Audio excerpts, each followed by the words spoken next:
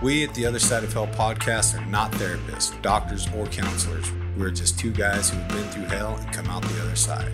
Please be aware, we may talk about drinking and drugging in detail. Anyone struggling with addiction may find this triggering. Our goal is to share our stories, explore our struggles, and connect with others through our experience. Remember, we are not alone. There is hope, and together we can get better.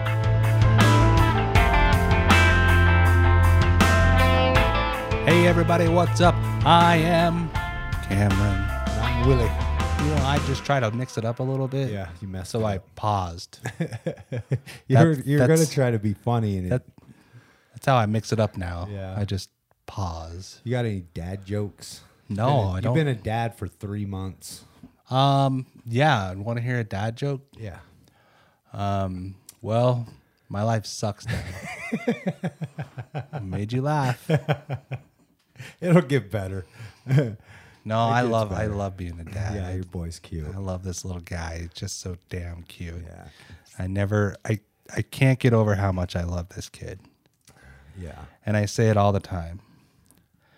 But yeah, so that's what's going on with me. What's Yeah. going on with you, man? Just loving that baby you got. You love my baby Yeah. too? Yeah, he's cute. He's real special, huh? For any of the listeners that don't know or haven't seen, go on Cameron's. Cameron Eats Less Food He's so on cute. Instagram and He's check so out his baby. He's so special to me. We should do a poll. We should do a cute, is my baby cute poll. on No, Instagram. I just want to know who's cuter, me or him. He is. Let's do. Well, I don't want a yes or no question because he is cute. Yeah. Like, I don't want anybody to say no Yeah, because he's cute. he is cute. Congratulations on But that. I'm glad that I hope he always thinks that he's cute. Yeah, because Not in a conceited way. it is tough to see yourself that way, right? It can be difficult. It can. You know? We have a great war story today. Let's get into this show. We have a great war story today. Comes to us from Lauren. Yes. And the reason that we're talking about this morning is we got an excellent topic from her story. She always struggled with low self-worth. Yeah. So we're going to talk today about overcoming low self-worth. It's something that I've struggled with. It's something you've struggled with. And it seems to be fairly common amongst addicts and alcoholics. There seems to be some version of that in every story that we've ever had on the show. Right. Yeah, which is I find to be fascinating, and of course, you know, if it's not that, it's some other sort of trauma that oftentimes we will drink to distinguish. Yeah. I'll say. For me, that was definitely a thing where, you know, I remember very specific moments of like dating and having this idea that if this doesn't go the way that I wanted, if she doesn't like me, it's fine because at home I have an Oxycontin waiting for me. You know, like consciously making the decision, like I will totally be okay with this decision after I ingest my drug of choice in order to forget about it. So what's been your sort of journey with self-worth and where do you think that comes from, the low self-worth? I think it comes from being sensitive to what other people think about me. And I think it probably comes from a place where kids are quite brutal to one another. I know that was the situation with me. You know, it wasn't uncommon to beat on each other and to degrade each other when we were children. I grew up in a trailer park, and nobody in a trailer park's pretty, obviously. You know, there's these glamorous world standards, and, you know, I think some of the stuff maybe be some things that maybe our parents tell us or whatever, but I look back and I can see that I've had a low self-worth the majority of my life. I just didn't know that that's what was going on with me. You know, when I was 14 years old and completely nervous in every situation I went into, I didn't know it had anything to do with self-worth or self-esteem, right? I just knew I was fucking uncomfortable. And you know, I look back to as a child in elementary school, and there was two very distinctive classes of people that rode the bus, and it was us in the trailer park, and then the people on Red Mountain. And the people in the trailer park, we all lived in trailers, you know, even though we always lived in a double wide. It wasn't a single wide, it was double wide. Let's make that distinction right here and now. It's important. And then everybody on Red Mountain lived in houses. And I felt like us in the trailer park, even though I look back now and my parents did a wonderful job of making sure I had everything I needed, including, you know, name brand tennis shoes every school year. It seemed like the people on the hill always had like name brand jackets and name brand hats and everything, and name brand backpacks. And for some reason, that, even though I couldn't identify it psychologically at the time as a kid, I felt less than because we didn't have that. And I remember, you know, I don't know if you had these, but when I was a kid, we had these thick catalogs, and they were like Sears or J.C. Penney's, and I could go through that, and they would have full on like bedrooms set up in there, or toys, or, you know, different stuff. And I go through and I'd circle this stuff, and I remember having this very vivid imagination of what my life would be like if I had that bedroom, and then sharing it with my mom and her being like, yeah, you know, we can't really afford any of that stuff. And to me, for some reason, the word can't afford was attached to personal value, right? Like, interesting. All that stuff was just there. You know, I can't necessarily say that this is where I got it or that is where I got it, but also I wasn't a small child, right? I've struggled with the weight and the opinion of myself my whole life, and I don't ever remember being called ugly, but I remember being called fat. Sure. Right? And other kids using that as a weapon to intentionally try to hurt me or get a reaction out of me, right? And it's all child's play stuff, but it played a huge part in my psyche that ended up taking me, you know, years and years to kind of figure out that's what was going on, and be able to start working past some of those lies of like my weight equals my value, or my bank account equals my value, or that, you know, any of that stuff, you know, my girlfriend, the way that she looks equals my value. So I think it comes from childhood for me. Yeah, no, like I really appreciate you sharing that, because I identified with a lot of what you were saying, and I totally think agree with you that it does seem to come from childhood, or maybe at least that's where we first can see it as we look back. I, you know, grew up the youngest of 4 kids, and I think that me too. That's right. Yeah. Let's have a little high five. Like, boom, young kids high five. Low self-esteem. Yes. And honestly, like, I think a lot of the low self-worth came from, you know, my siblings. Like, this idea that I was a pain in the ass to them more than anything, you know. Your little brother is a pain in the ass. Yeah, that's just the thing, is like, it's not out of character. It's not untypical.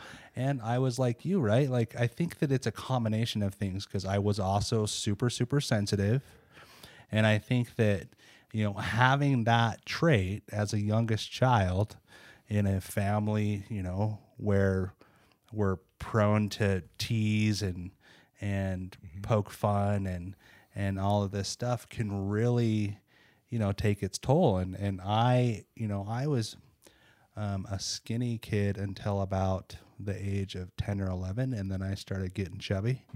And you better believe that I was starting to get teased. Yeah. And, you know, I had an older sibling that would literally shame me, you know, and Sorry, I don't mean to laugh. I can laugh at it now. we laughed because we relate, Yeah. right? Like, and I'm good with that, you know. But I think that there's so much of that really came from, you know, being exposed to that at that age. And it's strange to think that can have such an impact on the way that I view myself now. Mm-hmm. But it absolutely does. Like, those are those foundational years, you know, where that thinking is sort of ingrained in me. And I remember a very specific event too, where I was at like a birthday party for a neighbor, and I think we were like 8 or 9 years old, and we were in the basement of his house, and in the basement of their house they had like a indoor hot tub. And in that room, I don't know, like it must have been like Hugh Hefner or something lived there before these guys, because there was like this indoor hot tub and then mirrors all around the hot tub. And I remember like we were just running around playing, and I caught like a glimpse of myself in the mirror. And like I remember like stopping like in my tracks and like looking at myself, and I was like, is this what other people see? Like I just became very acutely aware of how I looked in that moment. And I didn't like it, you know, and I left that situation like somewhat deflated. Like all of a sudden I became, you know, very, very aware of how I looked and how I appeared to others. And it knocked me down a peg or two. Yeah. And I think that, you know, I can sort of see those moments in my life. You know, different moments similar to that, you know, throughout my lifetime where, as you said, it was very easy for me to compare what I didn't have to what others did have. Or seem to have. Or seem to have, absolutely.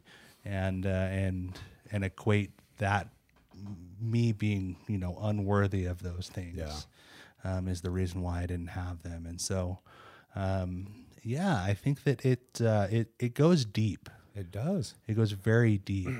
It does. It's very destructive. You know, that especially not being able to identify it. You know, like I said, I didn't know that's what was going on with me for a very, very, very long time. Even when I learned what self-esteem was, it didn't quite click with me that I struggled with that. You didn't have it. Yeah, right. It didn't, you know, because I had to have been 4th or 5th grade when they were trying to explain what a self-esteem was, and just the word esteem fucking threw me off, and I'd rather have been outside playing Army. You know, I don't want to fucking listen to this shit. But what ended up happening is as things go, we rely on our peers, and we rely on the authorities around us to kind of give us our opinions about the world around us, right? And so for me, you know, pornography was very early in my life. Alcoholism, drug addiction, smoking, all those things were in my life at a very young age. And so I didn't come up with this stuff on my own, right? We live in a society that says, if you look this certain way, you are of value, and that's why you go in this magazine. And then I have, you know, peers that are older than me showing me these magazines going, okay, this is what a beautiful woman looks like. And if you have anything less than this, then obviously you're not worthy of our respect or whatever, you know. And we've talked about that on the show before, that having these certain things that other people value, whether we believe it or not, gives us validation, but it's so thin that we continue to consume, trying to find that one thing that will fill us up, the self-confidence that only comes from doing a great deal of self-work, right? I've never been able to gain self-confidence from a lack of that. It's never happened. From doing nothing. Yeah. Right. From wanting it bad enough. Yeah. Or compromising my own values, you know.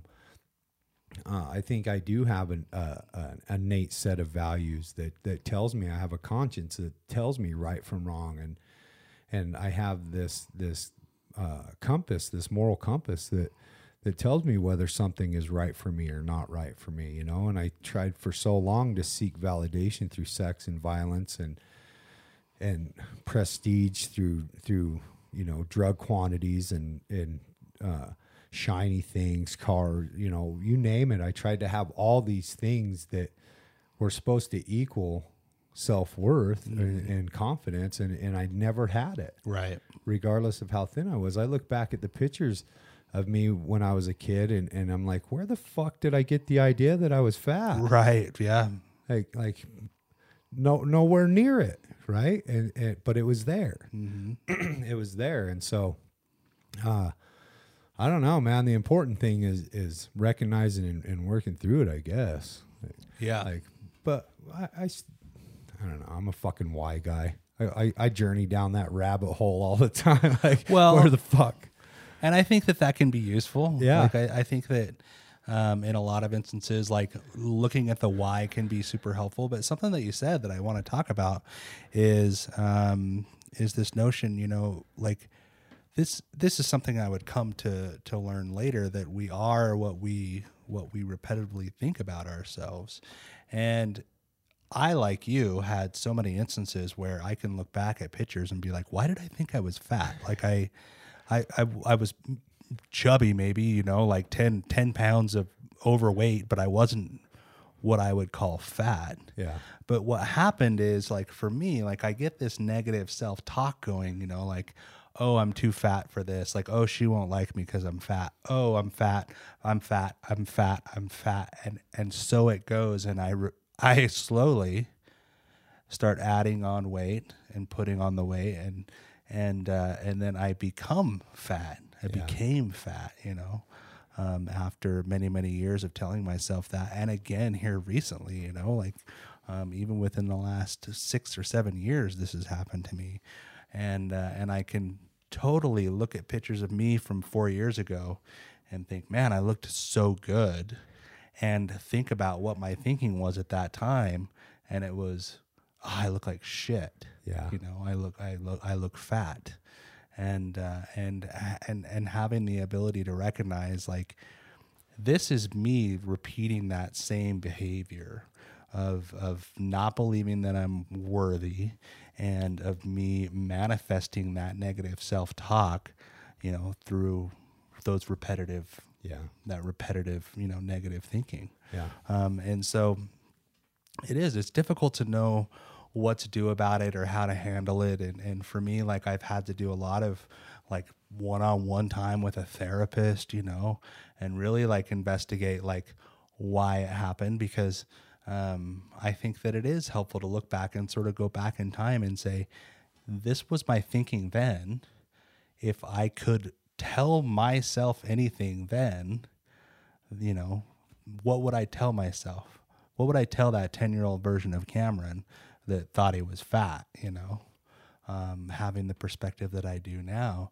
And it's helpful for me to like really sort of play that through and see like where I had, you know, like where that became a little misaligned, and be able to, I don't know, have that in mind as I go throughout each day moving forward. Yeah. Because it's a reminder today that there's work to be done. Yeah. Yeah. And the cool thing about like where you're at, you know, at the beginning of the show, we were talking about Dean, and here is this opportunity for you to actually tell a 10-year-old you the things that you would have needed to hear. Right. Mm-hmm. And I kind of look at my life that way because, you know, a huge portion of my life goes into parenting. You know, I'm very grateful to be able to sit here sober, and that's the primary purpose of the show. But there's so much more to my life than just being sober, right? Sobriety is what got me on this side of the table. It's what got us together. But, you know, maximizing the quality of life is really the mission. And so as I go through and I look at these children, I understand that there's somewhere along the line that I was that age, and these problems that I have came from those places, right? And so I recognize that, you know, I can get into this place of ego and selfishness where I'm blinded by adult responsibility and forget that, you know, what my responsibility to them emotionally is to reassure their worth, like let them know that they are worthy, and do that through action by spending time with them as best I can, or you know, validating their accomplishments, the things that they do on their own. I think a lot of that stuff on a greater scale would have helped. You know, my parents both worked. My dad, I never saw my dad in the morning ever. Like I don't even really remember seeing him any other time than from dinner time to the time I went to bed, most days of the week, except for maybe Sunday. And even on Sunday, he was out doing other shit, because that's what he did. He worked.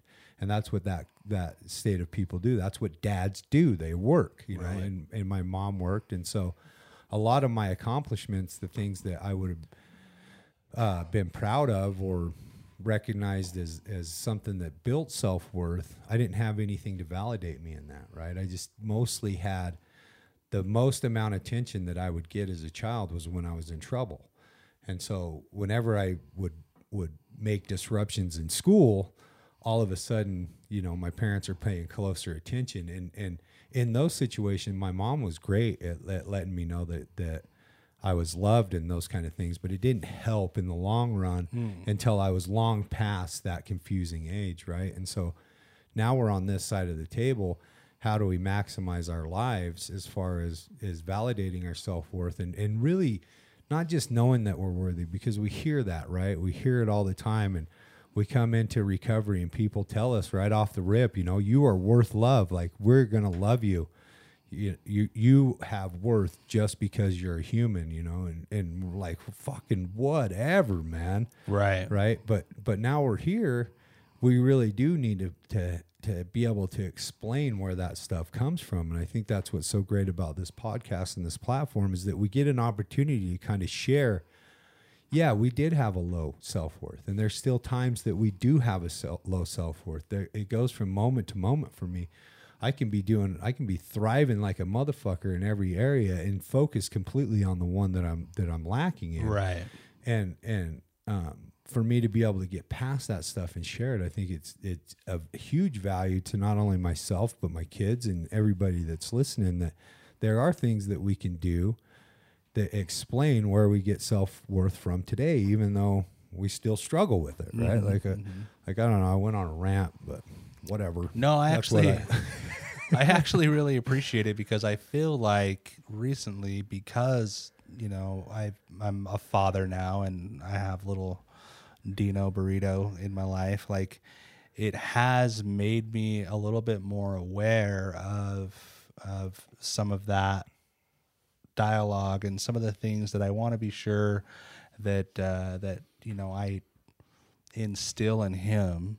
And mind you, I want to just say, like, I'm not blaming anybody. Like, right. I'm not trying to say like the way that I am is all my parents' fault. Because like, it's not. It's not, and it's not helpful. No. Like, it doesn't, you know, like, it's my parents did the best they could. Love you, Mom. My siblings did the best they could.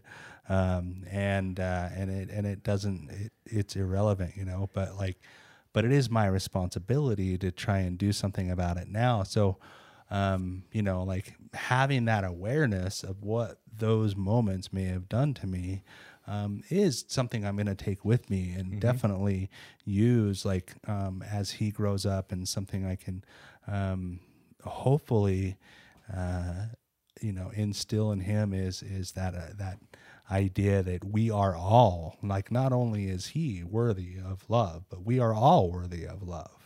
And that nobody is better than anybody, because, you know, as we're talking about it, I wouldn't have this overcoming idea of low self-worth if there was nobody else in the world. Right. If it was just me going through things all by myself, like, I'm fine, you know? Yeah. And this, I mean, that's almost one of the reasons why I think that alcoholics are so prone to isolate is that when we are by ourselves, we can think however we want about ourselves, right? Like that low self-worth doesn't necessarily come into play, but I become so much more aware of the low self-worth I feel about myself when I'm around other people, and especially when I'm around other people who I perceive as successful. Right. And that's something that I can still struggle with today is I can have a great conversation with somebody that I know is fucked up like I am. But the minute that I don't know that about you, I'm assuming that you're more successful than me. It becomes difficult for me to have that conversation. And it does come from this thing inside of me that says, you're better than I am. And because of that, I don't want to say something to you that you're going to perceive as stupid or let you know just how stupid I am. Right. But that being said, like one of the biggest qualities or one of the biggest phrases that I took away from recovery that stuck with me, and when I can live my life according to this phrase, like my life is beautiful. And that is like, what your opinion of me is none of my business. Right. That was something that I heard in recovery. And for the first time, it was something that, this idea that what you think of me, like, it doesn't make a difference on how I feel about me. And when I can go through life with that attitude, I am so much more at ease. Yeah. And that's how it should be. Like your perception of me should make no difference of how I go through the world, right? Like right. I should go through the world based on things that I know make me feel good or bad, like my own moral compass, my own values.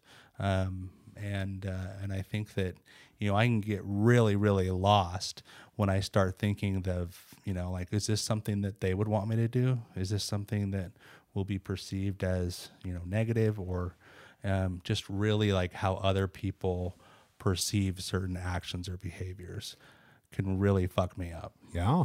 So. Yeah, because I mean, they're not going to. Nobody's going to treat you worse than you treat yourself anyway. Like, right. That's all.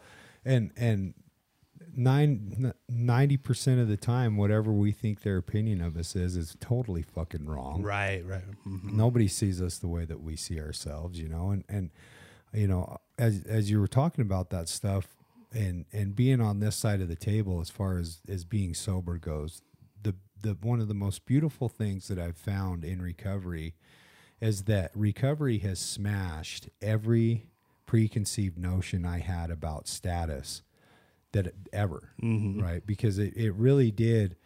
Alcoholism and drug addiction put me on a level playing field with some of the people that rode that bus with me, and come to find out that the kids on the hill were just as fucked up as I was, that it didn't matter how much money their parents had, and it doesn't matter how much money they have now, and it didn't matter how fit they were or what this they had or that. When I sit in a room with a bunch of other alcoholics and addicts, what I find is no matter where they came from, they felt just like I did. Mm-hmm. They felt inferior. They felt scared. They felt unworthy.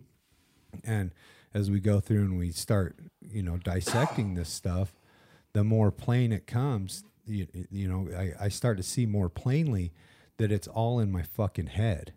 Yeah. Right. And that what I get to do today is practice letting you love me.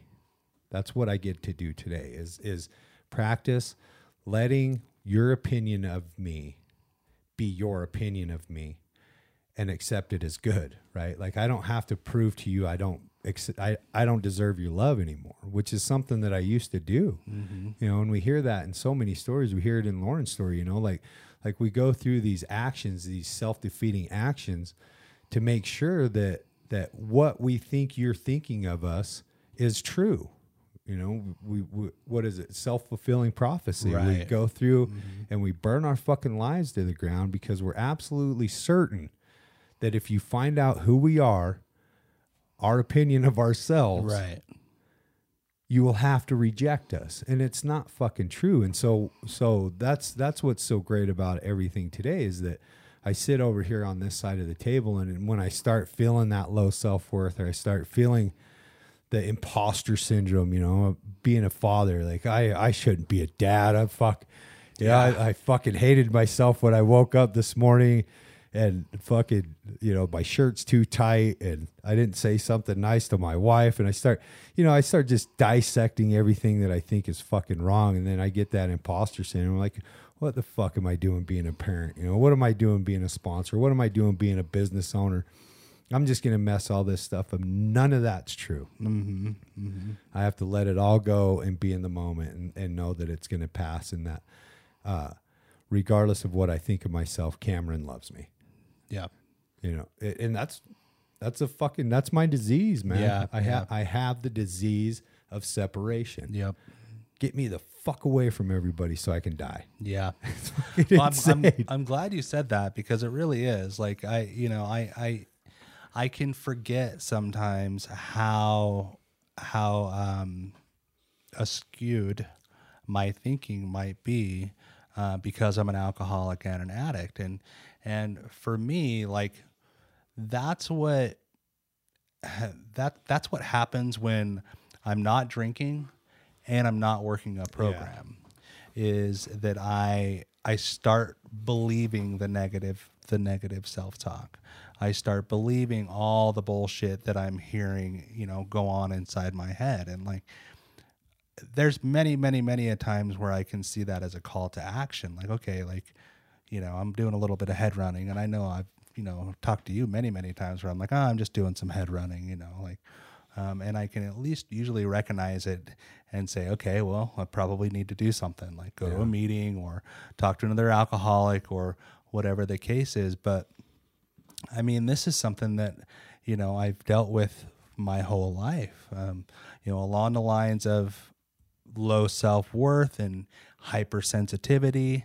I've also got this, you know, this overthinking thing where I can just overthink myself to death, and I can assume that I know what everybody else is thinking. And then I act as if it's true. That's acting as if it's true. Yeah, exactly. And that's where the destruction comes in. You know, like, I'm basing my actions on false pretenses, or on things that may not even be fact. Yeah. And you know, today it's definitely a lot better than it was. And that's only, you know, as a result of staying plugged in to these people, places, and things that I know are helpful for me, like a program of recovery, people in the rooms that know how I feel, that knows how this feels, because we're three people, me, you, and now Lauren, who have this same thing, right? We all have this same way of thinking, and we all have this thinking in common. And so there's some comfort that comes from the three of us engaging in conversation about this. Yeah. Like, hey, one, I'm not alone. Two, like, we could probably figure this out together. Mm-hmm. And three, like, let's fucking quit fucking around. Yeah. Like, it's not even true, you know. Yeah, exactly. Identifying the truth in it. What's actually true. Yeah. So yeah, I'm just, you know, it makes me just super grateful to be here and to have a topic like this. Yeah. Well, it's good for me to remember that it's a moment to moment basis. And honestly, man, recovery has been the greatest self-confidence building mission accomplishment that I've ever had. Mm-hmm. Right. Mm-hmm. At first, day one, it was staying sober one day. That was a huge fucking accomplishment, man. You know, and I got friends that are struggling right now that I'm in contact with that are struggling with 1 week at a time, one day at a time. They're coming in and out. They want to get sober, and we're just supporting them through it. And then, you know, as I went through and I think about everything that I do in my life is kind of to make me feel better about myself. I think, you know, as we've been sharing this, like I got sober because I wanted to feel better about myself. I was fucking tired of hating myself. And then I started doing the steps because I wanted to feel better about myself. And as I moved into my career and became, when I started in the career that I am in now, I couldn't build dick. And so I started focusing on, how can I be a better framer? How can I be a better finish carpenter? How can I, provide better tools for myself? Can I take money from this place to buy a better piece of equipment? All those things were confidence builders. And when I go in and I do the steps with my sponsor, they're to make me feel, it's to make me feel better about myself.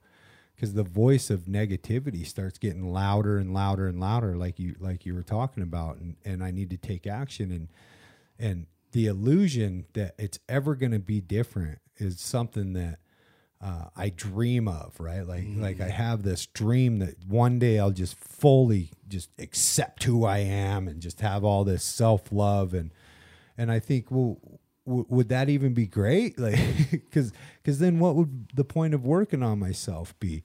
But I'm grateful that I have enough self-love to want to work on myself. Right. I'm grateful that I can feel the love of other people enough to want to be able to love them back. Yeah. Right? Because my selfishness can get in the way of all that shit. And all of a sudden, not only am I not feeling your love, I'm certainly not loving you back, and I'm destroying myself through the process, and you're dying along with me. Right. Like our ship never sinks alone. Mm-hmm. It never sinks alone. Mm-hmm. And to be able to work on ourselves like this, when you left the IRS, or like what Jordan's doing with his college stuff, those things are all to make our lives better. Right. All this stuff is to make our lives better.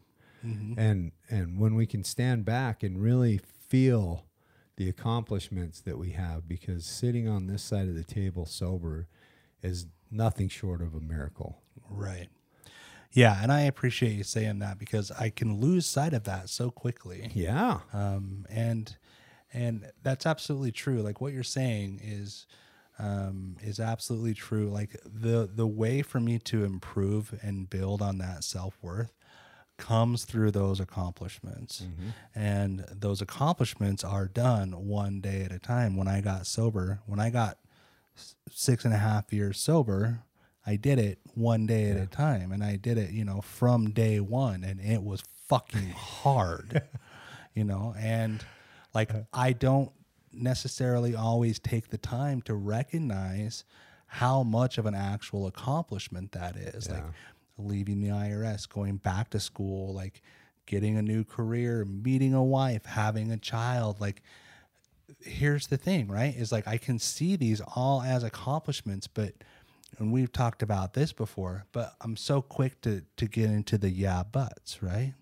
Yeah, I get that it was an accomplishment, but I didn't exactly get the job that I wanted.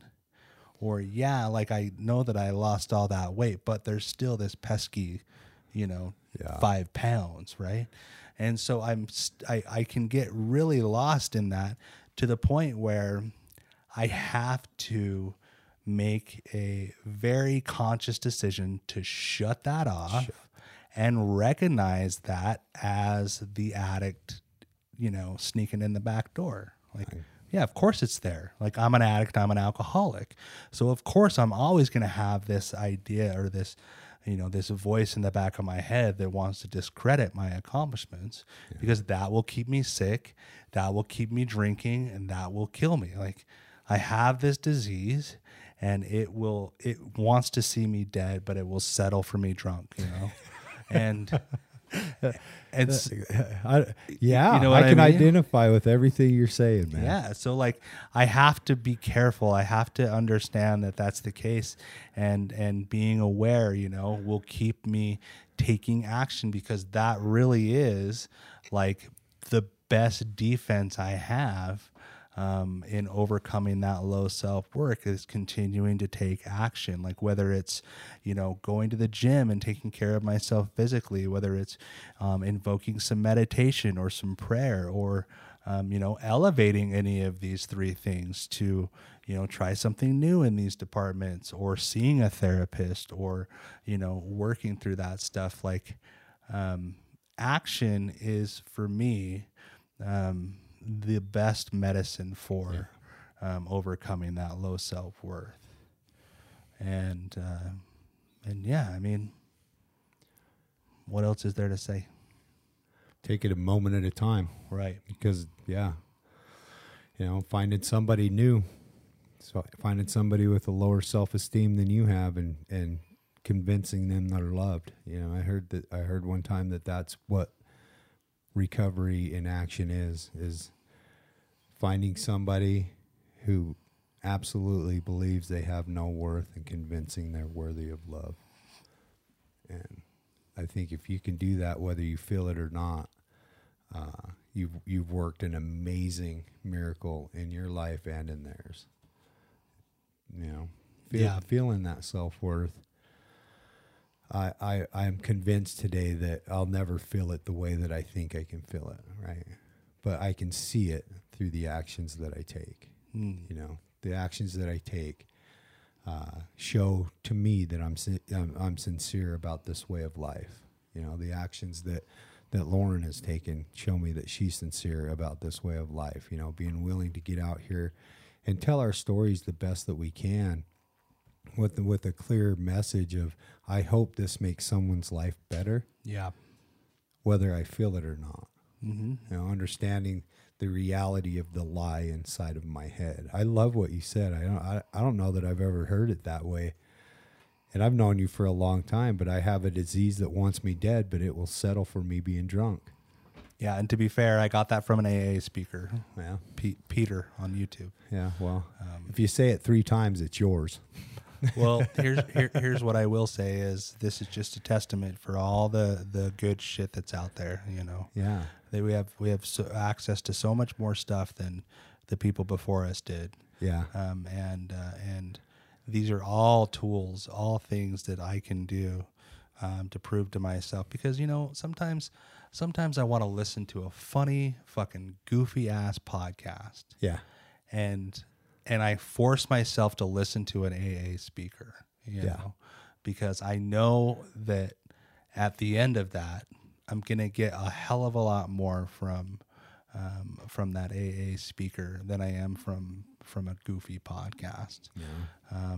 And that's, like, I won't say that that's always the choice that I make, but I notice a big difference in the way I feel about myself when these are the choices that I'm making. Yeah. And I dare say that Lauren too, you can see it in her story. She talks about, having to face a lot of difficult circumstances in her recovery and coming to a lot of different conclusions about herself. And she's at a place now where she's doing pretty damn good spiritually. And so I'm really excited to share her story. Yeah, let's do it. Yeah, you guys can hear for yourself just how much she's overcame her own sense of low self-worth. So let's do it. This is her story.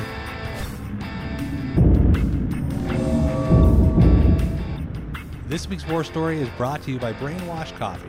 Brainwash Coffee is damn good coffee with a damn good cause. 50% of all proceeds go back into the recovery community, which is why Brainwash Coffee is the perfect partner for us here at the other side of hell.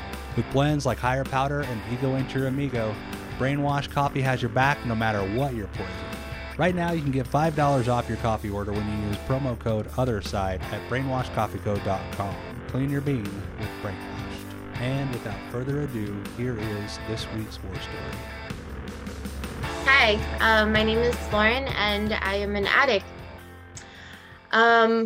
Most of my life, I have struggled with a lot of self-worth and self-love issues.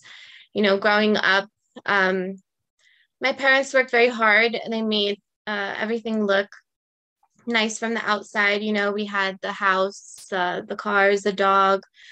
But I always say, in those 4 walls, we were just 5 strangers. I grew up in a somewhat chaotic environment. Although everything looked nice, my parents were living paycheck to paycheck. So they were very, reactive, and they were always arguing about money. So I think from a very early age, I was very hypervigilant. I can anticipate everyone's moves. I didn't move unless I knew it was safe to move. I, watched everybody's emotions. Was it okay to say this? Was it okay to do that? So those are some traits that I gained early on. I also have a skin condition, so I was bullied a lot in school. I guess one of the main themes growing up was I never really felt safe. So I was kind of always looking for that safe place, and then always looking for love in the wrong places, really. It was always this elusive affection or this elusive love that I could never really obtain. Growing up, it was just always so, I was always trying to fit in. I never really fit in anywhere, so I didn't really have a place to call my own, I guess you can say. So that's pretty much how my childhood went, just always being the outcast. And once I got to high school, I was very fortunate to have a car. And I started hanging out with these older kids who didn't have a car. So I fit perfectly within that little group. And I found my little clique, right? They loved me. I was convenient for them, but I finally felt like I had a place to belong. So needless to say, it wasn't the greatest group of friends. We started skipping school a lot. I guess you can say I'm somewhat of a late bloomer. I took my first drink at 14, and I started doing drugs at 16. So my drug of choice is meth. I did smoke it in glass, and I started that at 16 years old. And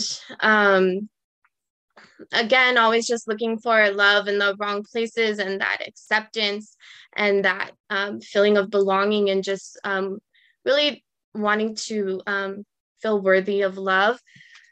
Along with meth use, landed me in a very toxic situationship, rather. And so that just led down to a whole slew of problems. My drug use got a lot more intense. We were using every day. I always tried to maintain somewhat of a normal life in the day. I went to school and I was working, but by night, I was committing little petty crimes and acting like little Bonnie and Clyde and getting high. So that quickly, escalated. And before I knew it, in high school, I wasn't going to graduate. And then I ended up pregnant. And I refused to become another teen statistic. So I got, my shit together. And luckily, the situationship that I was in, the minute I said I'm pregnant, he kind of ran off. So he was, that allowed me to kind of focus on myself, because he was really one of my big addictions as well. Being addicted to love is definitely a thing. And so I was able to stay clean for about a year, and I walked the stage 6 months pregnant. But my sickness, my addiction was pretty strong. And I told myself, after having the baby, I'll just use a little while just to lose some weight, just to get the baby weight off, and then I can go back to normal. But like, as you hear in many of our stories, addiction is a very progressive disease. And when you start back up, you start right back where you left off. So that's kind of where I started up again at 18. And it just went downhill from there. I think when I finally, hit my rock bottom, it was once my life started to deteriorate. I started to, lose everything one by one. And, the craziness of the addiction, I'll bring up a story really quick that I could remember, is I used to work at a college, and I used to work in like one of those testing centers. So I would administer the tests for like placement. And just having to like take breaks to go get high really fast just to be able to finish my day, or be able to stress out. I would make up some crazy excuse that I would have to leave early, and just slowly abandoning all my responsibilities and really just kind of losing the life that I had worked so hard to build. One thing I can say, and I'll bring this up because it has to do with how I got sober, is one thing I could really say is that my son was one of he was my rock during my addiction. He was something that I was always able to kind of keep from really falling completely under. So if it ever came down to, his best interest or my addiction and my drug use, I would always choose him. So things again only got worse, and I ended up homeless. Not because of my drug addiction, ironically, but my parents kind of started to really struggle financially, and they ended up losing their house. And when I saw this, I kind of knew that I had to get my life together on a fast track. So I stopped going to regular college, and I enrolled into like a trade school to try to fast track my way into a career. But unfortunately, I didn't beat the time frame that was set forth when my parents were going through foreclosures. So when they lost the house, we were homeless. So me and my son, we were living in my car while I was finishing out my time in the trade school. And throughout this whole time, my addiction kind of took a little bit of a backseat because I was really just trying to figure out how to survive. One thing I am a little grateful for, when I did run the streets a little bit, in my previous years, was that I learned a lot of survival skills. So that really came in handy when it was just me and my son living in my car on the street. And just simple things like learning like where to park in a well-lit area, or to move the car every 2 hours because I didn't want to fall asleep and someone catch us and want to try to break in. I was not even 20, maybe 21 at the time. So I'm a young female with a really young child in the car. So I would set my alarm like every 2 hours in the night to try to move to a new parking spot, just so no one would kind of catch on to that routine. And just certain things like that. I'm not gonna lie, I did get high. During that time, I would hit up a lot of my so-called friends at the time and say, hey, I'll smoke you out if you give us a place to stay for the night, or can I shower my son at your house for a little bit, things like that. So I was still using.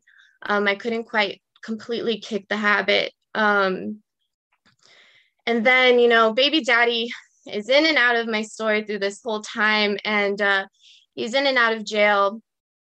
And he happens to get out, and he's driving my car around, and he ends up getting it impounded. So then I am on the street, homeless, without a car. And at this point, I'm feeling so defeated. Everything is just slowly, at this point, it's not slow anymore. I'm losing everything like back to back to back.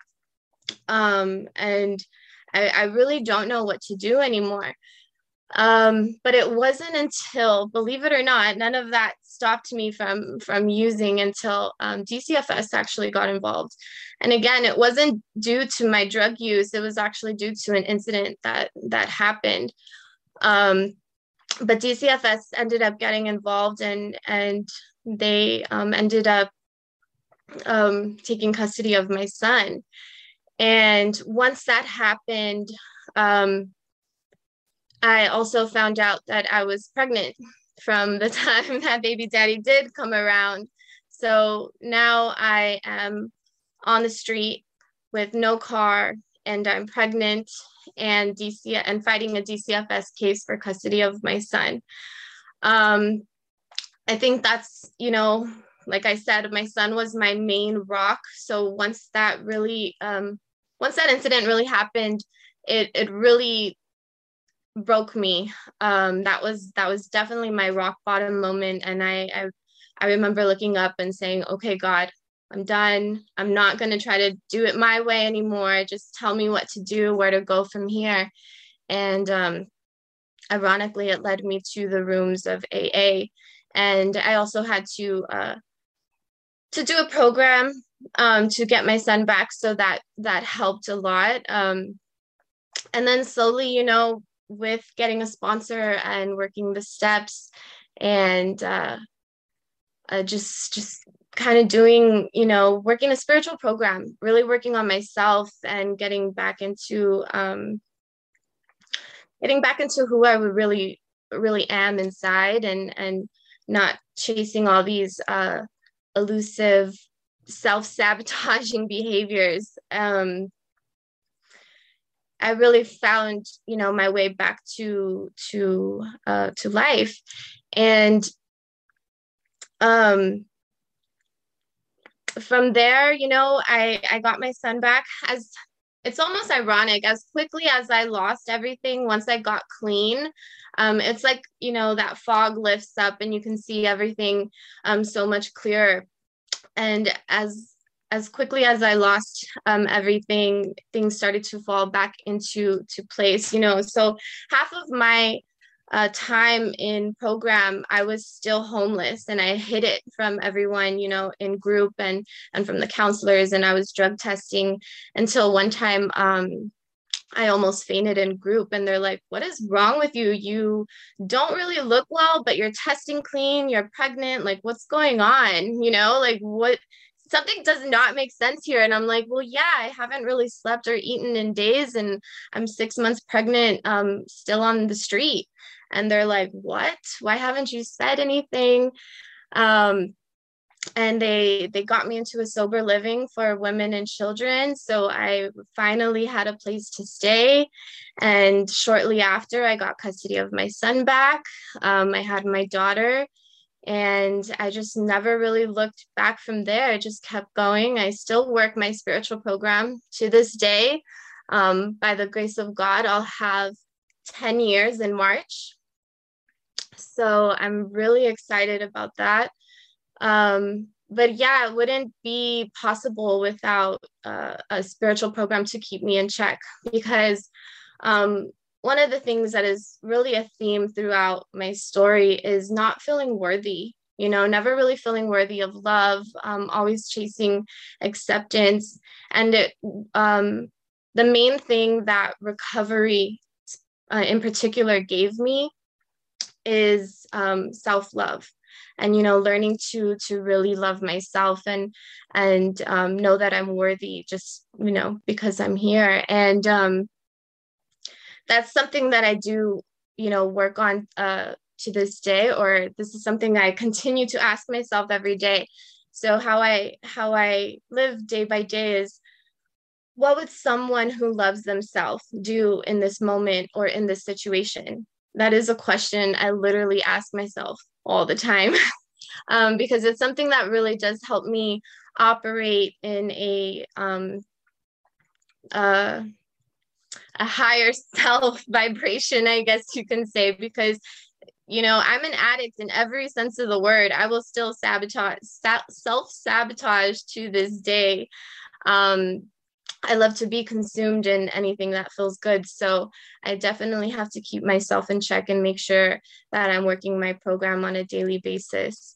And I know that I think I'm kind of short, but I think that's pretty much all I have. If you want to follow me on Instagram, my handle is @4queen_mentality. You can make sure to check my page out. I definitely promote a lot of self-growth and self-love on that page, as well as my story. please feel free to reach out if you need anything. I'm always available, and I always reply and respond to all those messages. So go ahead and feel free to reach out to me on there. Ooh, love that. Yeah. Yeah, identify with that. I can always self-sabotage. Yeah, burn my life to the ground. But she's right. I mean, absolutely. Like, I have to be sure I'm working that program daily. Like, this is a reason for me to remind myself daily through, again, my actions, that I am worth the work. We say it all the time on the show. And I love that people have picked up that phrase, because it's something I have to remind myself of constantly. Yeah. Thank you for your story. Yes. I mean, because we have to ask ourselves, is that true? Am I worth the work? Sometimes the crazy thing about the way that I think, and like her, you know, I'm an addict in every sense of the word. I'll consume myself with anything that feels good. Is like, can I look through my day and find nothing that I did right? Mm. And the answer is no. Like, there's always more right than wrong. It's just convincing myself of that. Right. You know, but I mean, Lauren had a fucking ride, Yeah. you know, and coming from, again, starting at childhood, having that feeling of being unsafe, right? The parents doing probably the best they could. Right. Mm-hmm. Mm-hmm. I don't think it's ever our intention to go, I hope I fucked this kid up. Yeah, no, I don't think that ever happens. And it sounds like her parents were very well-meaning, but, you know, the atmosphere inside the house may not have always been great. And I think, you know, she's got some instances of being bullied, Which I could identify with. I myself as well. Like, she was because of her skin condition. I was because I was fat. Like, you know, like, I think that this stuff happens to us at such a critical age that it becomes easy to just believe it and run with it. Yeah. And, you know, and she talked about being a late bloomer, but it didn't sound so late with some of this stuff. Yeah, compared to you. Yeah. But, you know, she gets into the meth and the double life, and you know, one day she's going to school and being a good girl, and then outside of that she's off committing all the crimes that she can to get the next fix. And I was blown away when she was telling us about being in treatment, in recovery, doing her thing, staying sober, and still being homeless, right? Like, that's a great illustration of our stubborn-headedness, our inability to ask for help, you know, to do it our way. And it sounds like, you know, when she was finally forced to talk about it, because it wouldn't have came, I mean, she looks pretty strong-willed, right? Yeah. Like, she's going to make it through this no matter what. And again, the love for a child is pretty intense. And so doing all those things, trying to get her son back, and then being pregnant on top of it, finally forced to saying, you know, I'm fucking still homeless. yeah. I haven't eaten for a while. And then accepting the help that landed her, you know, being able to find recovery the way that she has now. And it's crazy how we end up here, but it's always such a beautiful story when we come from a place like she was talking about, knowing how to survive on a street because of a drug active life, gaining survival skills while fucking running around doing meth, to where you have to use those skills as a homeless mother, Right. you know, moving your car and living in your car and surviving a moment by moment into where she's at today. Like, it's just such an amazing thing. And I hope that you can go back, Lauren, and measure backwards and see the amazing accomplishment that is. And if that was all you did up to this point, that's something worthy of love. That's something worthy of self-love, you know, wanting to get out of that and wanting to make your children's lives better all that stuff is a demonstration of self-love, Mm-hmm. of worth. Oh yeah. It's so hard for us to see it. Fuck. Yeah. Makes me crazy. Guilty as charged. Makes me crazy. Yeah, me too. But I do appreciate Yeah. that story. It was so great. Thank you, Lauren. Thank you for sharing. Finally getting it. Yeah. It's amazing. Yeah, for sure. And such a good topic, you know? Good. It's a good reminder that I still got work to do. Right.